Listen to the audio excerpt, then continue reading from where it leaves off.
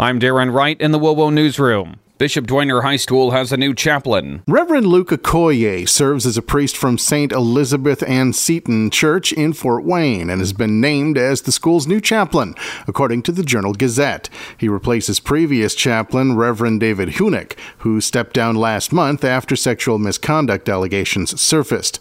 Hunick was formally charged Friday with felony child seduction, sexual battery, and other misdemeanors. Tommy Lee, WOWO News. The former director of a Williams County, Ohio school has been sentenced for a massive case of theft. The former executive director of the PATH School for Autism and PATH Academy in Bryan has been sentenced to 90 days in jail and 5 years probation for the theft of more than $150,000 from the school. 53-year-old Bonnie Kempling was sentenced for one felony count of aggravated theft and ordered to pay a $2,500 fine and make restitution in the case. A new Fort Wayne hospital is getting closer to opening and has had a key item delivered. Fort Wayne's downtown Lutheran Hospital has received a key piece of equipment as the new state-of-the-art facility moves closer to opening. Our partners in news at ABC 21 report that a 9-ton magnet that's part of the General Electric MRI unit arrived Monday morning.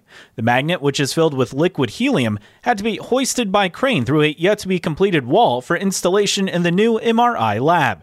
Once installation is complete, the wall will be built in to close the room housing the MRI. Caleb Hatch, WOWO News. The hospital is set to open on November 13th. School bullying is an increasing problem in the U.S., but Indiana ranks among the best states in dealing with it. Every 7 minutes in the United States, a child is bullied at school, but only 4% of adults and 11% of the students' peers will intervene. According to a study by WalletHub, Indiana ranks near the bottom of the list of states with the biggest bullying problems at 44th. Congress is considering a move to allow Medicare to negotiate prescription drug prices.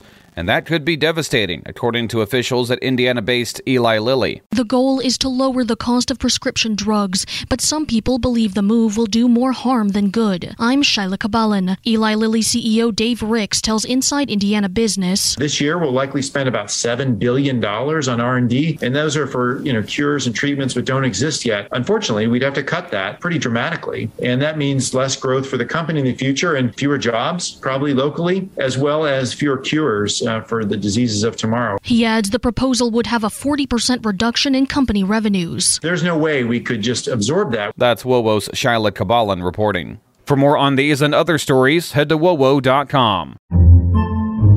Podcasts by Federated Media.